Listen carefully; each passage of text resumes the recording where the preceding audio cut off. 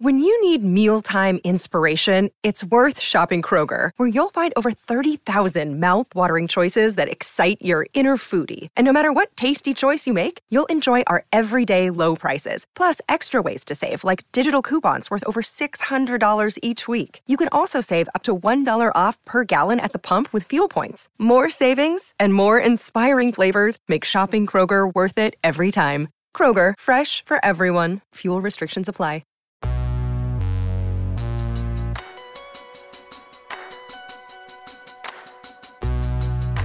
Hi, this is Albert Hammond Jr., and you're listening to the LSQ Podcast.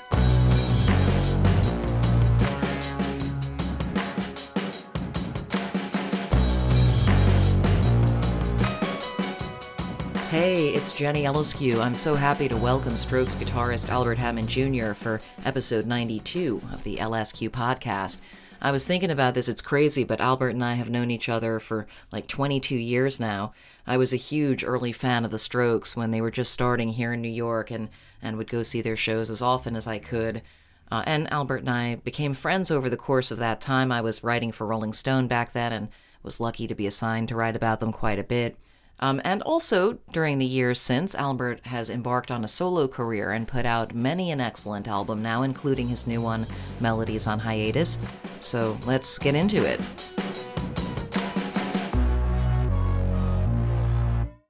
Ooh, look at that Seinfeld shirt. Right? It's cool. These pretzels are making me thirsty. You know that. Albert Hammond Jr., welcome to the LSQ Podcast. Oh, thank you. Wow, we're jumping. You know, it's... No, I love it. I was actually just going to ask you, did you eBay that shirt? I did. Oh, okay. So we're here in Los Angeles, as I was arriving, I was asking about this. But yeah, so how long have you been based in LA? Because I feel like last time we would have seen each other was probably you were in upstate New York. I was, yeah. I moved to LA. This is my studio, by the way. My husband. I moved to LA in 2019. I've just been coming here a lot. My solo manager was here, the label, a lot of like other music stuff. I had neck surgery. The band had just recorded in Malibu. My parents were away, so I was using their apartment more, and then I rented a house here. And so I started to come to LA a lot. And so then we just couldn't picture going back to the apartment in New York after living in a house upstate. And then it was just like, let's just see what LA is like. I mean, I was born here, which is weird because I left it kind of like, fuck you, I'll never see you again. Really? Yeah. I was like, I hated this place. Or I said I hated this place. I never thought I'd come back. I mean, I lived in New York for like 21 years. It's a long time. But you like it again here now. I love it. You love it. So yeah, let's go back to, before you hated it, but the first time you were here, legitimately born in LA. Yeah, in the Valley, Tarzana. And so what's that like, the neighborhood? What might it remind me of in New York? Like, what's Tarzana like? Suburbs. It's just like Fast Times at Ridgemont High. I grew up at that Galleria. Oh, wow. Where they went is where I went. It's where I first got stoned, where I saw movies. The same. It looked exactly the same. Where Damone scalps his tickets? Yeah, all there. It's changed now, but when I grew up till I was 16, I used to, at 12 or 10, would ride my bike, even though it was quite far in my house. But still, when you're 12, you have plenty of energy. 3 to 5 miles on a bike is nothing. Yeah, so that was like, I don't know, it's just suburbs and Ventura Boulevard. And when did you start to feel an awareness of creativity? I mean, obviously, it's in your family and your dad is a songwriter. Sure, yeah. When did you, though, start to feel like, music, art, movies, TV, culture products are exciting thing to you as a kid? I feel like if I'm remembering correctly, it came in waves. I saw this musical called Buddy, which isn't really a musical, right? It's like a Buddy Holly story. It's like a play where they talk, but every time he's in the studio or he's on stage, they'll sing songs kind of like Jersey Boys. It's not really a musical like Oklahoma or something like that, where they're singing this story. I saw that and I was so young, but I just remember being blown away that could be your job. And I kind of started to learn guitar, but still kind of young, didn't really like sink in fully. I actually thought I thought I was gonna be like a biologist, and then when I realized kind of like what my dad did, I was like, oh, maybe I can, like, what could I do? What could be a family business? I could take care of something for him. I didn't even know what it was, but I just saw people around him. I could take care of his songs. Like, I feel like aesthetically, I knew stuff and liked music. I could like do something in that world. I mean, obviously you're very young, so what that means, I have no idea. And then slowly in my teens, I kind of fell in love with movies and music at the same time. I had an older friend, Matt Rivetta, who showed me all this cool music that I don't know how I would have found, even though from like Built to Spill or Guided by Voices, but even like The Cure, The Cars, just so much music. But Guided by Voices was like the big one. And when I heard them, I was just like, I just felt like I could do it. Because it was more low fidelity and felt like something you could play? It's funny because I always had, their songs didn't, like when I heard it, I wasn't like, oh, this is low fidelity. I was just like, oh, this connects to me. You know what I mean? I wasn't thinking of fidelity in that way. It was so deep on an emotional level when I heard some of their songs. Like it literally changed my life in 3 minutes. Maybe not even, because their songs are pretty fucking short. Sure. Some are short, yeah. But the ones, what would have been the key songs or albums by GBV that were kind of that you became obsessed with? Then the first one I heard was Vampire and Titus, and it was one night driving with him in the car going to different spots in LA when I was 16. There's a song called Donkey School that is short that I was just like, I couldn't stop listening to it. But then that whole album, then B1000 and Alien Lanes.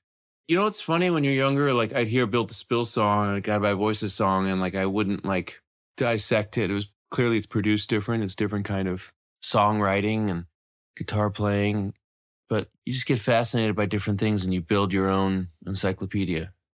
With the Built to Spill thing, I feel like a lot of people who that's their point of entry to music passion, like start off playing that style of kind of arpeggiated guitar playing that he's so good at and so known for. And I'm remembering now, as you talk about Buddy, that when we first met and started doing interviews like this, and we would have some time alone together on the Strokes backstage zone, that Buddy Holly was a thing Buddy Holly and Roy Orbison were definitely like, I felt like I didn't belong. You know, I was in like 7th grade and liked Buddy Holly and Roy Orbison, and everyone was like, what? I was like, shit. Born in the wrong time. Maybe that's why I connected to Back to the Future. I was like, oh my God, I want to go back. Early on, did the liking of music by other artists feel like it was connected to the I am also a music artist? Like, or were they kind of separate tracks for a while you were kind of learning to play and appreciating music? Like, how early on did you start to see yourself as, does that make sense? I do. It does make sense. You're always in training. I would never have called myself a musician. It's even hard. Now I've been in it a long time, so I feel like there's elements that I can and elements that I'm still striving for. But at the beginning, I would just have said that that's what I wanted to be. I wanted to be part of that fabric. You have to have this weird belief. It was so fun to have that complete faith, though. Just weird belief that you could do it, because it's a weird idea to think that you're just going to write songs or that you can. But your dad could, right? Yeah, I know. It's funny. So it's more of a concept that's you could touch it because he was in the room. He went in the room. There wasn't a song. He came out. There was a song, right? For sure. I don't know why I saw it so separately, because even when I said the Buddy Holly thing, he was like, yeah, well, that's what I do. And I was like, well, not really. I don't know if I needed it to be my own thing because we have the same name, Junior. So like if everything it was just like, what the hell? I've got nothing. But yeah, I mean, there's elements I must have when I was younger and I'd go to the studio, like at 9, I saw him, you know, this guy he'd go make demos with. It was so cool. I just kind of like, it's elements I took with me, like listening to music very loud. Just grew up like that. I don't know how else to listen to music besides very, very loud. But yeah, with the guitar style, so with a little bit of Buddy Holly and Roy Orbison and a little bit of Built to Spill and Guided by Voices, when you were first starting to play, before you'd even written songs, what did your guitar style sound like initially? It's interesting. That took a little bit of time to happen because I wanted to write songs. You know, most people they like guitar and they want to be like Jimi Hendrix. Like there wasn't lead players I wanted to be like.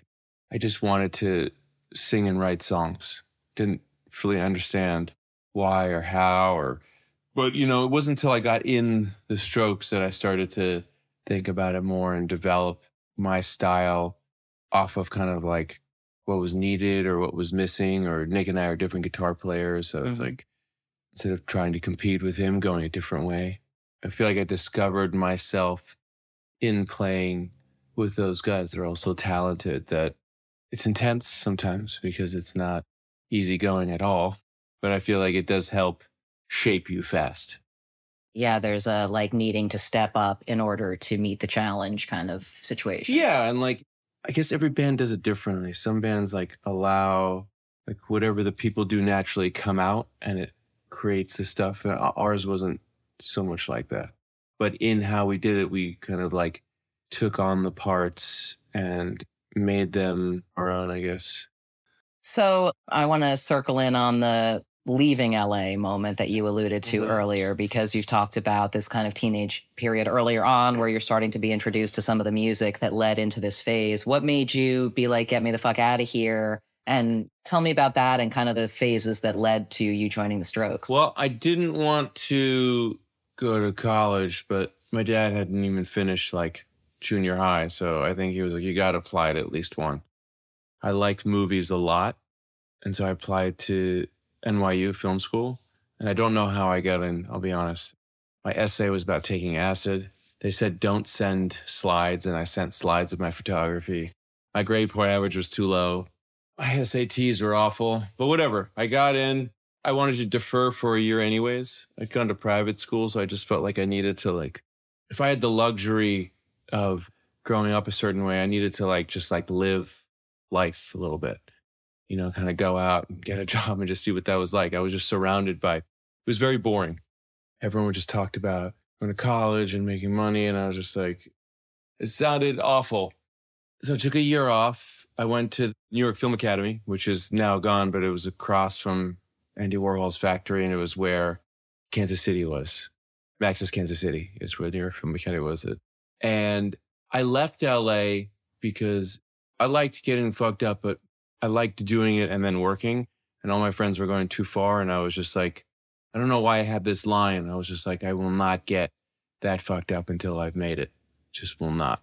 I'll never make it. Yeah. I don't know why I did that. I just like stopped seeing everyone for like 2 months before and then flew to New York and moved across the street to where Julian was working and walked in, and I don't know, I didn't know anyone in New York. So I was just like, maybe he'd remember me from boarding school. And he did. And we hung out. Within a few weeks. We were living together. Because in boarding school, you were aware of each other, but it wasn't like a thing. You were American. And when you're in a foreign school, you bond with other Americans. It's funny. They always say that school, like, oh, you go to that school, you'll find people you do something with later in life. And you're just like, no way. And of course, I go to that school and find Was music a thing, though, that you bonded over back then, even, or similar tastes in music? No. Just a Mario Kart or Micro Machine thing is the same like Mario Kart. Just video games and just like, I don't know, just kind of like, there was just an energy that just felt normal. I don't know how he would have felt. I mean, I was younger, so it's like. But it was easy to hang. I think I just looked really young too, so I think he was. Yeah, it was easy to. Yeah. So going back to you walk into the place he's working, and he does remember you. He does. At first, he was worried because that school. When I said that school to someone there, he was like, "Tell him I don't work there." But I was across the street, so I was like, "Well, I live over here. Tell him to give me a call if he's around." And he calls me, and we just start hanging out. And I met Nikolai, and then he's like, "What are you doing?" And I was like, "Well, I play guitar." And he's like, "We're actually looking for a guitar player." And I was like, amazing. I'd never been able to get into a band in LA. So I was like, let me try out. He then went somewhere and like, there's no cell phones, right? So I was calling. I didn't realize, I forgot he was with his mom, and I kept calling late at night and she picked up and she was sleeping. I was like, shit, did he give me a wrong number? And I was like, oh man, maybe this was after I had a fever the first time I rehearsed with everyone. It was awful, so intense. But supposedly I had gotten the job anyways, but I didn't know I had. He didn't come in like 5 days. So I was like, fuck. I was so bummed. And then he came back and he was like, oh no, I thought, it's so like him. He was like, oh no, I thought you knew that you were in. And then a few weeks later, we found an apartment between 18th and 19th on 2nd Avenue. On 2nd, right across from. The one was like a dumbbell. Like you walk in, it was a kitchen. I had my room and my bathroom, and he had his room and his bathroom. Very funny. We lived there for like 3 or 4 years. As you said earlier on, you had felt like, I need to do something with songs. I need to do something with music. And so once this was happening, you were in this band. Like, did you feel like, yeah, this is the start of something? Were you feeling excited, optimistic about where we had none of the songs that people know, not even the ones that aren't out that people kind of know, not even those. So like way before that, yeah, as soon as I had met Julian, I felt like, and the guys, I felt like something was going to happen. Everything felt like it was flying by. It just felt like you're in a gang. So in a gang, do you think you're going to be successful? No, but you just feel okay. Doesn't matter. Who cares? Make it, don't. You're just like, you feel badass. So it's like, what more do you want at 18 years old than to feel badass? In your mind's eye now, when you think back on that first, say, the year 2000 or something, right? Like before everyone's starting to pay attention and be like, what's going on there? Up until when you're playing shows with one of your favorite bands, Guided by Voices, and everything is going super fast in 2001. Like in your mind's eye now, does it seem like it took a long time for the Strokes to get to that fast part? Or does it seem like it was just like that? I mean, it definitely wasn't just like that. It had steps getting there, but there were a few like leaps. Like we had, early songs and first playing shows, and it was like, whoa, we're playing shows. That was fun. To then the first time we played a song that was like on Is This It? And it was just like different. Do you remember much about that? Yeah, I remember Arlene Grocery. There was a snowy night and we knew we were going to play, and it was like, man, it sucks that it's snowing. It's so intense. And I think I want to say we did Selma. Yeah, I mean, I remember one night at Luna Lounge, the two new songs we had were Modern Age and Last Night. So it just felt like really cool songs. I mean, every time we were doing something, it always felt like that, and you were just kind of like, right. It's different when no one's hurt. You're in a room with 30 people. So it's not like, no one was like, oh my God, you guys are going to make it. Totally. But I mean, for you individually, just as like a singular human, like going through these experiences and having some aspirations, but not really knowing what they were and going, No, for me, it felt like I kept thinking in my head, I kept saying it out loud. It's like 2001's coming. Like there's going to be like a shift. I don't know why I kept thinking it. It's like, it's definitely going to be a shift in things. Like we're going to want something different. It's almost like you could taste or smell something that just took time to get there, but it was special. Like these moments exist forever while you're doing it. So it's like, I might know a band and they're like, man, they played that in front of like 30 people. Like, whoa. But when those things become successful, it's a different interaction. Like this was successful and just I don't know, I can't describe it. It just feels right. It really sounded cool. how you wanted it to sound, basically. I mean, we were close, probably a little sloppier than they are now. It was pushing everyone's ability. We weren't like always trying to be tighter and tighter. We practiced a lot. And we were probably much looser because we were so excited, or we sped up and slowed down, or things didn't. I remember having the solo, but not knowing it when I went to go play it live, just like messing it up completely because I didn't, you know what I mean? You don't know it, and like your nerves, and I bet you outside people would have a different outlook. For me, it still feels like that same band that was doing it there when I'm in dressing room. We have history, there's many different things, but if you catch it right at the right moment and we're just chatting, it could be 20 something years ago and I wouldn't know. Just the rooms changed. We used to always hang out. We would walk home together after rehearsals and we'd start dividing, we'd cross town, downtown. People would split off at different times. As long as we would just stop and like talk on a corner for like 2 hours. So it's like, sometimes it just feels like that. Or the essence of that is in there. Except you don't understand that 20 years have passed and you've like done all this stuff and still survived. It'd be impossible to try to grab onto that. But were there moments along the way when you thought, okay, we're getting better at blank, or we know what we sound like now, or that kind of thing? For sure. I mean, definitely that's the times that we started bringing like 30, 40 people to every show, and there'd be like a pocket of people we didn't know. That felt different. Doing the EP with Gordon felt different. As soon as that was done, it was just like, I don't know, I just felt very happy to hand that to someone. And I'm like, how had you guys met? Band. How had you guys met Gordon? He was at that show. And Carrie Black, I don't know really what she did. If she at that Luna Lounge show where you played. Yeah, him for the first time. if Carrie Black Carrie Black brought him, but I don't know. Carrie Black I think she did promotion or something. I don't know if we ever used her or anything like that, or maybe one show at Donahill she helped get. But Gordon was there, and then I went to go see his studio, and then it seemed cool, so I was like, we should go down there.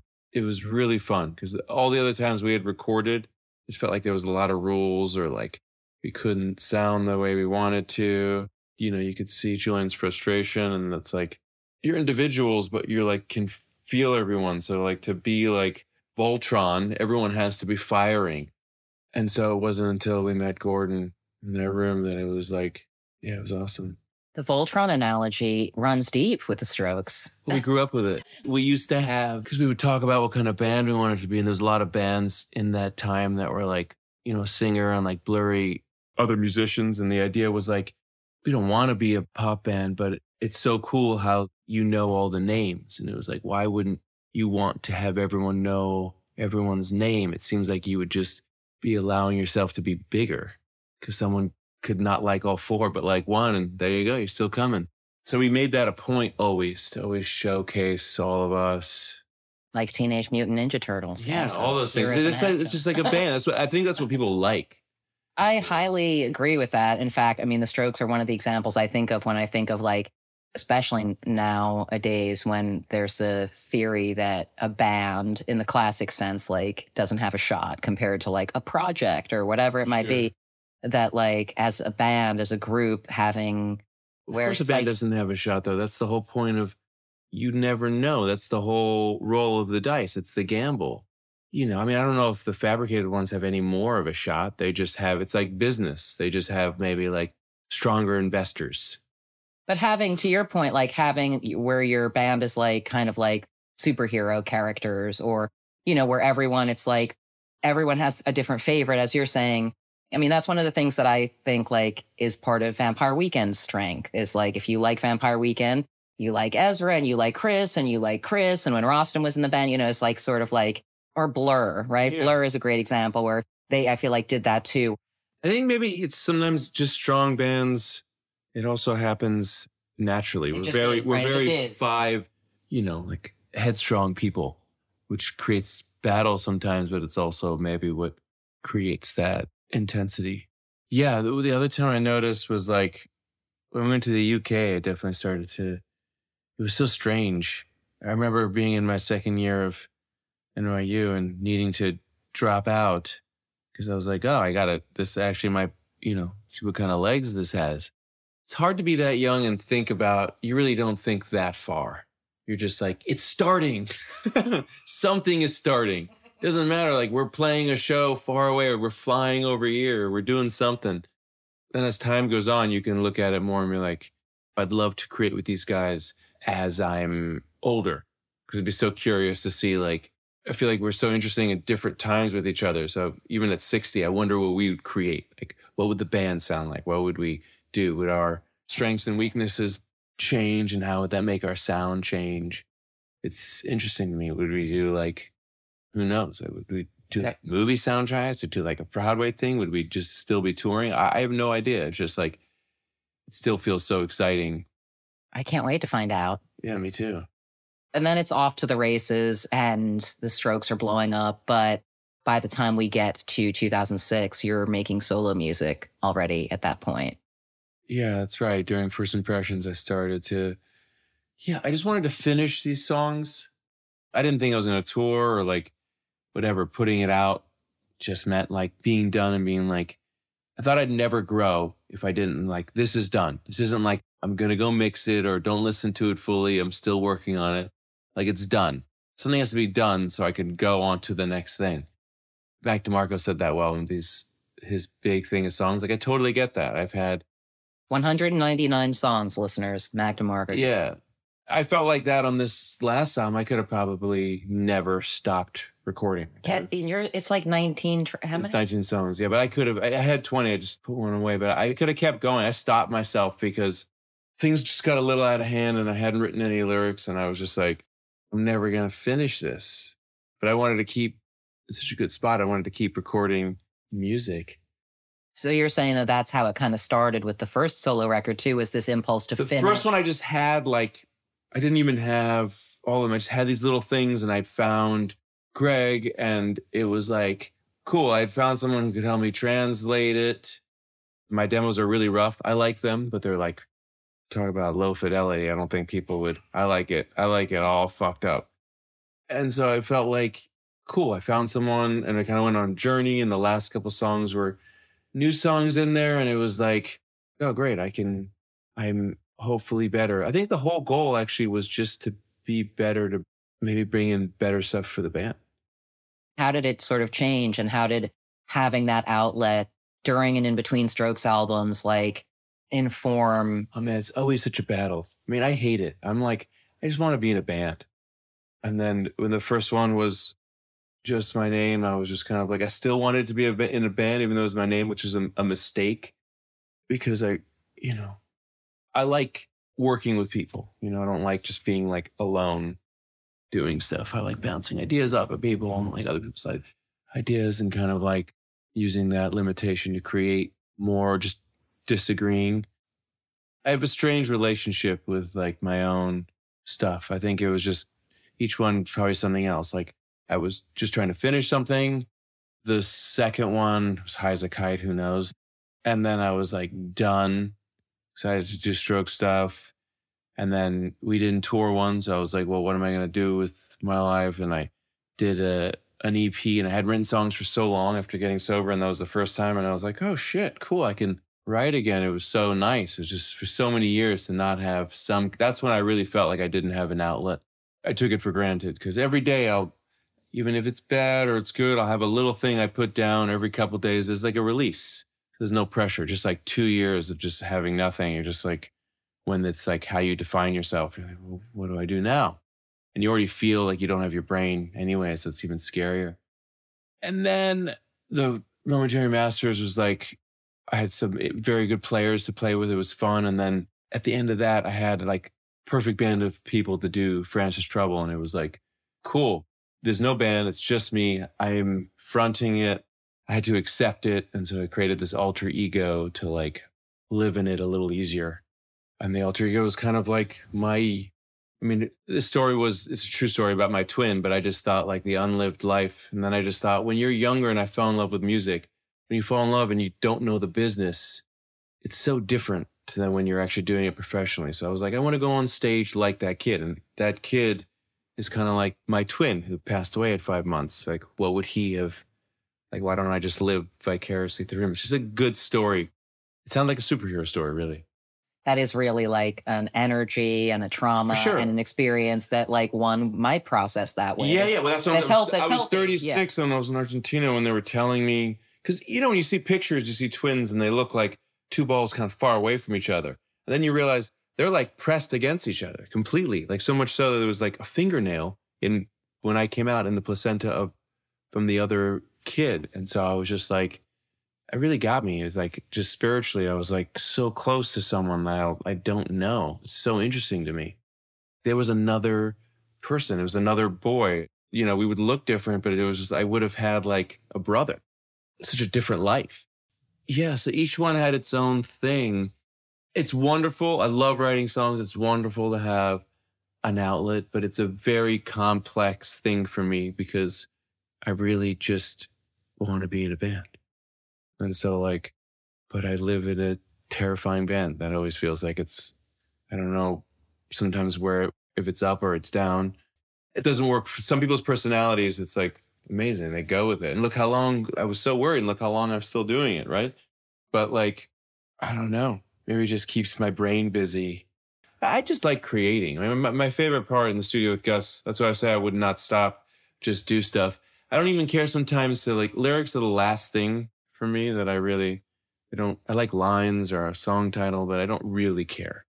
I get moved more by music and some things work. And I mean, I do care, but I'm just saying I can get a song, sing a demo, make stuff up, finding the melody. And I'm just happy as a pig and shit with that. And then I know I need to hone it in. And then it's amazing when it is done and it has a deeper feeling. But I just, if I'm trying to find a genuine gut feeling of just feeling good in the songwriting process, it's taking some raw nugget and not disturbing it and letting it build up and finding parts and turning it into a song. And then always with the chance that you could end up writing something that a song that you grew up listening to that made you feel a certain way. So the next one's always a chance. So when the very first phase of songwriting, and even if it's just Melodies on Hiatus, this new group in particular, what's the first thing that happens? On airplane rides and different stuff, I'll mark voice memos I like, and then I'll have a whole bunch, and I'll be like, oh, let's just go back and be like, oh, this one's fun. But is it more of a, at the inception point, is it more of where you're like sitting here, I'm not here, and you're like, wait a minute, I feel like I have something is in my head? Or is it where you're like, you know what, it's time to write something. Here's the keyboard. Let me just sit here. No, it's not even like time to write something. I just pick it up or do something every day. It might be nothing. It might be in the middle of finishing practicing and you go into something and you stop practicing, or like grab the keyboard and you're just like, put your hands weird, move around. And then you just kind of like, I just get lost. Sometimes things come out. And as they're coming out, you're like, where the fuck is my phone? I got to record this. I'm going to forget this. I mean, even like just, you're saying like 5 lines. You're like, oh my God, this is perfect. I'm not going to remember. I always record. But that's the feeling you're looking for probably when you sit down to do it, is the one where you're like that. Yeah, it's exciting. It's exciting. And then that's almost exciting enough where like, I don't even want to like, I was just like, I'll let it sit there. I'll come back to it. You know, I guess most people might take that and keep going with it and finishing it. I have stages. I have different stages. A lot of people tell me about similar kind of thing where they set it aside, and then when it's time to go back through that stuff, like building on the stuff that they found. Regina Spektor has a great analogy about like every time she's making an album, she feels like she's taking a boat out to an island of like song ideas. And they're like, me, take me back to the mainland. And she's like, I'll take you from 2 years ago, and you from 10 years ago, and you from 2 months ago. Yeah. Sometimes they even mix together. I've had songs on my record where like that are slow piano songs, like that end up being like really fast, loud band songs. But if I played you would think like, what would you do with that? And it just sounds cool. Tell me a bit about the setting and the process of. It was all like this, like how you have it set up here. It was all like, I was deconstructing the last album, which was in my studio at Upstate with a band working on songs and then playing it live. And it's just drum machines, Migas, plug direct. I love plugging my guitar direct. That's like, I feel like is my sound. Really clean, direct guitar. And just starting there, just like the beginning of the song. Getting a vibe. There was actually this drum machine app that I had on my phone. Because I feel like early demos, you're just trying to create a vibe. You know, so it's like, so I play the song to that. It's just like easy. And then you just have like a little thing, and it's usually just like A, B, or verse chorus, or what you think verse chorus, or A, B, A, B. Let's just get there. Where is it good? Where is it bad? And then you branch out and you're like, oh, maybe it needs something to get to B. Maybe A sucks and B is the real song, and that becomes A, and you need a new B, you need a new chorus, and the intro, and then parts come later. But that whole process, I love that whole puzzle. You know, sometimes it's like daunting too, though, because you have like an awesome thing and you're like, shit, now I got to sing over it. Like, we just spent like 2 days figuring all this stuff out. What about like as a live performer? Like, when did you first perform in front of an audience ever? I mean, I always felt like a performer just because I used to roller skate. So from when I was 9, I performed in front of people. What do you mean? You know, like figure skating and ice skating? Yeah. But I did that on roller skates. I had a partner. I did my own routines. I did dance. You're blowing my fucking mind right now. You're blowing my mind. 9, 10, 11, 12. I did it here. Look at these. So this is me. I liked getting first place. So I would just like to describe that this is a beautiful photo from 1989 of Albert. It says Southwest Pacific Championships. Albert has won a trophy for first place and is wearing all white. Looks like a Boz Scaggs album cover almost. It does. And wow. Then I have one with my partner. Yeah, how did you get into I it? went to a birthday party, whenever it's 7 or 8. People have birthday parties at Moonlight Roller Rink or the one in Northridge. So you're in Tarzana. And there was someone there who was like, you should bring your son for lessons. He holds himself well. It's such a strange part of my life because I don't remember it, but I would practice every day for like 3 or 4 hours. Wow. After school. And how many years was that a big part of your... 3 years. I competed all around. I went to nationals, got first in California, and nationals was in Dallas. I got 4th. So you loved it. I did. I loved winning. And then I just was in 6th grade and I just like hurt my ankle and I was just like, I just didn't care anymore. It's usually the time that stuff like that stops or you like commit to it. Do you remember any of the songs you skated to? They were like medleys, you know what I mean? Like, so you have like you build a routine, like whatever, 3 or 4 minute routine.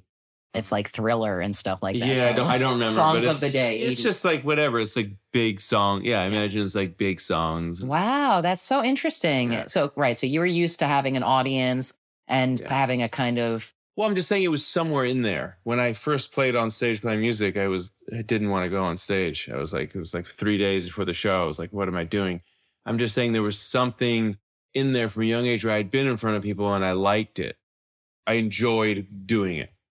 Some of it in some ways felt natural. I don't know, what was your first question? Yeah, I mean, it's just sort of like leading to wondering whether it took a while to feel comfortable on stage or whether it took a while to sort of feel like, okay, I know the way I want to move, the way, because you know, you have signature moves. Yeah. I think it was pretty fast. But we also, like, when we were younger, our rehearsals were like shows. So a 4-hour rehearsal would be like we played 4 hours show, you know? So it's like, I feel like sometimes you're still trying to do it. Sometimes it's like you don't get there, but you're trying to rehearse so you can play the parts like in an entertaining way. I think that's the big difference. Even in sports, the great players are ones that are a little more interesting. They're not just like doing it. It's more than just doing it. Obviously, there's a lot over the years. There's been a lot of reflecting on the early aughts and the era during which the Strokes came up. But I wonder if at the time, if you remember at the time, those other artists that were coming up around then as well, did you have an instant with some of them where you're like, yeah, they're also, our band is really good, but they're also really good? Who were the people who, especially if you got to see them perform? I was so late, always so late, because I was like doing stuff. But the yeahs were, like, I remember when I heard Maps like 4 years after it came out, and I was like, have you heard this song? This is really good. I mean, early on when we played with Regina and Kings of Leon, it was amazing. It's funny, when you're in it, sometimes it's hard to see anything but what you're doing. You know, and I can just be competitive sometimes. So just like... Sometimes you just like, I don't need to hear that other stuff that's supposedly also out there. Or you just don't. Like, I'm not even someone who like hears things sometimes now. Like, things will come my way, but it's not like I'm like even when I was younger, I wasn't like, what's happening right now? Play me the 15 things that are happening right now. It's just like things come in and you're like, whoa, what's this song? It could have been 30 years ago, 100 or 5 minutes ago. It didn't matter time-wise when it came out. It wasn't like, I didn't feel like I needed to know what was happening now. Then or now. You know right. what I mean? So it's like, I don't know why. I understand that really well, you know, in the context of like reflecting nostalgia for early aughts, like same thing for me, you know, having been a part of it. I just feel like I'm just like, oh yeah, that did all happen. That was all happening. It was a phenomena. It was an era. But you can't see that. But you can't see it when you're in the midst of it. No one thought that when it was happening. Exactly. You know, I mean, it's hilarious because you have no control over it. It did feel like when we came out, just people would not stop talking about us. But I always said I felt like when the five of us are together, the universe does something different. From the moment I met them, even before we did anything, it just all of a sudden the world just felt different. You can only explain it like when you're watching The Matrix and he sees the numbers. You're like, oh. So then it didn't feel that weird when stuff would happen because it was like, yeah, I didn't know what was going to happen, whether it was like, you know, die in a car crash. But I knew something was going to happen. Yeah. You know, it felt like something was going to happen. I didn't know, obviously couldn't predict. There's an inevitability about it. Right. And I always think it's funny when people would ask us about being talked about. It's like, what do you mean? It's not like we have you can't plan for that. You can't do it. There's no choice. It's not like people just decide to go with it. And everyone was one-upping themselves. It was crazy. What do you mean by that? Sorry. I just mean like if they put you on the cover and said something, the next person was like, okay, each one gets an individual cover and we'll say this. And you're like, okay, seems like a lot, but you know, and then like, you're going to do this. It just felt like it kept like it was like a feeding frenzy a little bit. What's the most surprising aspect of where you are now to you? What do you feel sort of like if little kid you who was roller skating had shown you a picture of you sitting here with a thing, or even just sort of things that have become interests now as an adult that you've pursued because you also do other creative things outside of music and other businesses that you pursue? Like, yeah, sort of your life now and how it looks. How is it kind of most different from what you might have pictured as a kid? Yeah, I mean, in high school, I always told everyone that I was going to be in a successful business. I felt like I had to say it. Because if not, it's just like it's already so unlikely that unless you said it out loud, you would lose your own faith. That's a tough one. I mean, I feel really grateful to be here right now. But I don't know what I would have thought. I don't even think I would have, early 20s would have thought I'd make it past 30 or even care. It's like now I'm thinking what I can do now that will affect me in 10 years. Whereas when I was there, I wasn't thinking how it's going to affect in 10 years. I care less.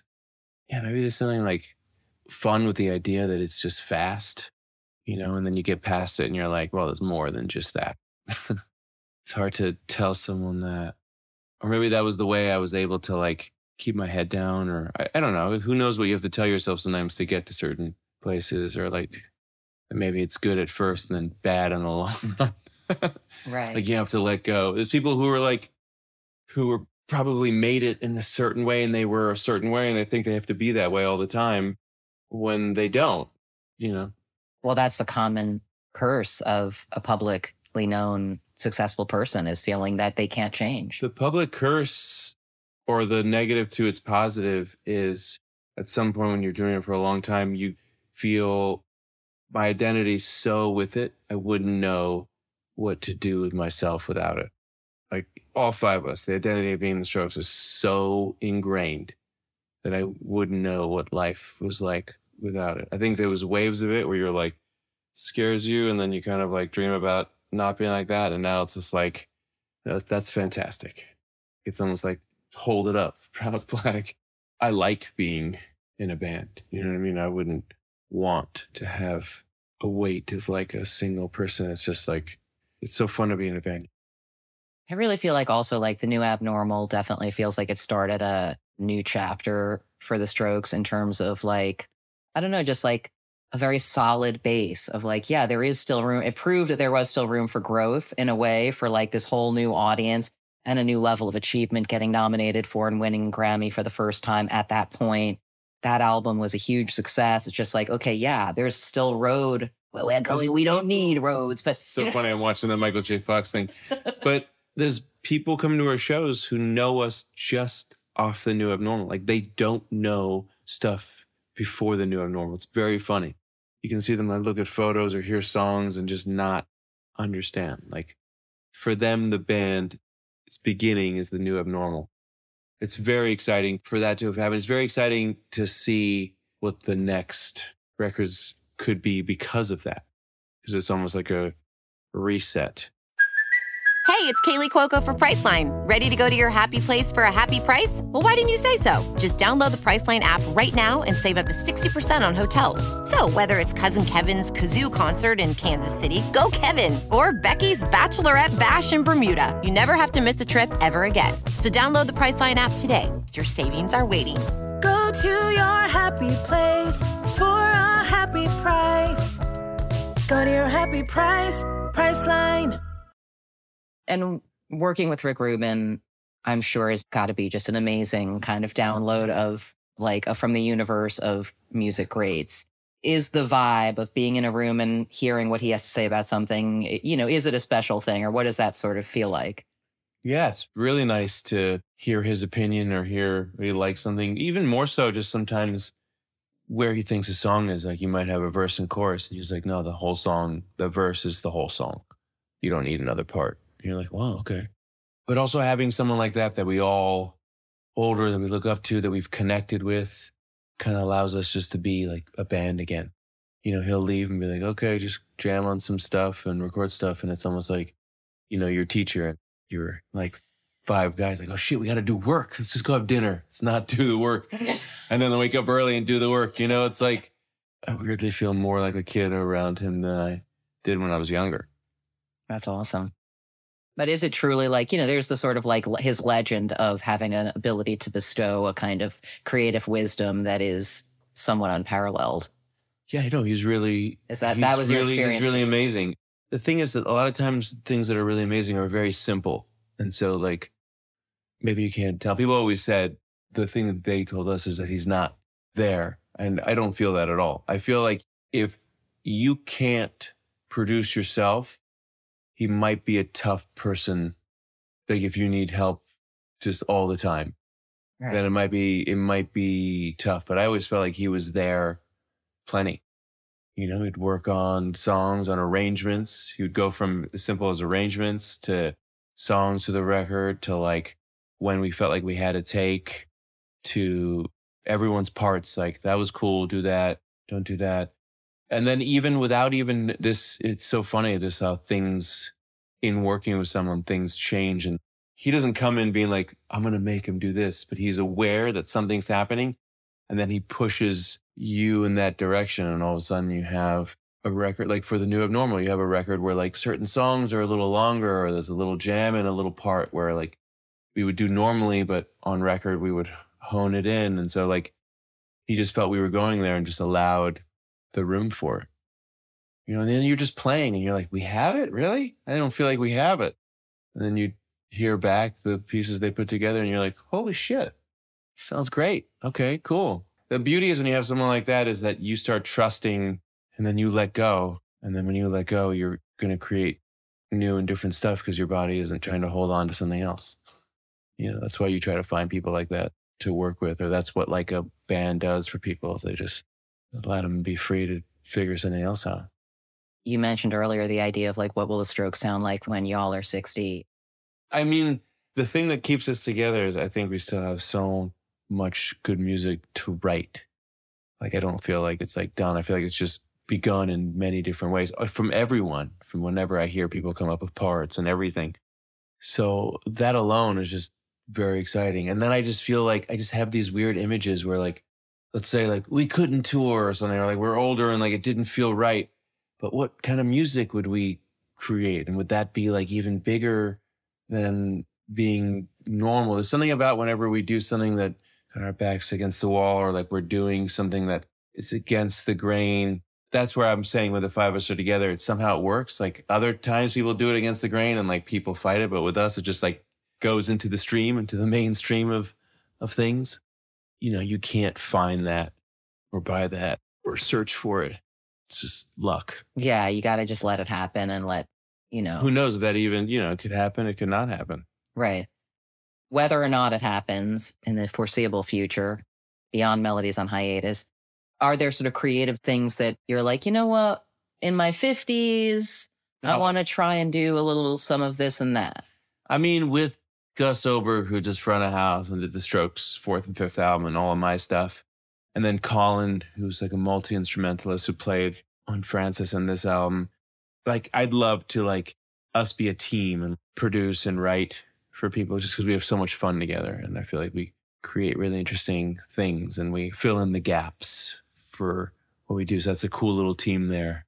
Besides like maybe scoring something I wanted to write. Like, it's fun to write music for films, like a song in a movie, even original song or something else. That seems interesting. Those two things. I mean, I started writing for other people now with Simon, who wrote the lyrics on Melodies on Hiatus. We started like, we bonded over that, just started trying. I mean, that's what she does for a living, so more tagging along, I'd say. It's kind of funny to be discovering that you might be up for doing songwriting with and for other artists, because that's what your dad does. Yeah. I mean, he was like a singer-songwriter, but then he had a second, I guess when I was born, he had a second career, which was writing for other people. So it's just funny to have avoided it my whole life. And then like somehow doing it differently, because I'm still, you know, I think the goal is to always be in the band. But it's just like, sometimes it's fun to put yourself out of your comfort zone and you go back into your band stronger, you know. And so this is your studio. And so this is where theoretically when you're available, like you could have artists come over here and work on stuff. In the back over there is like the little demo room. But I liked having, the idea was to rent a house over a space, just because I like people to sit here and chat with someone and start the song here and then like go to the demo room. Or I don't like little caves or just a cave, you know? Everything here would be for demo and vibe and idea. So it's more than enough. A full studio just felt unnecessary. Just go into a room now just for a day and record anything I need to, and then come back here. And something about this house, the energy feels speaking of Back to the Future, it feels like a Back to the Future street. It does. Yeah, it's very like kind of quaint. Yeah. And you might come home from tour and find that Jenny Elliskew is sleeping on the couch. I live here now. the craftsmen and like there's a lot of kids on the street. So on the weekend they'll like play like baseball. One of the dads has like the net in the back, and so they can like I like that stuff. My neighbors over there, their kids are like bouncing on the trampoline.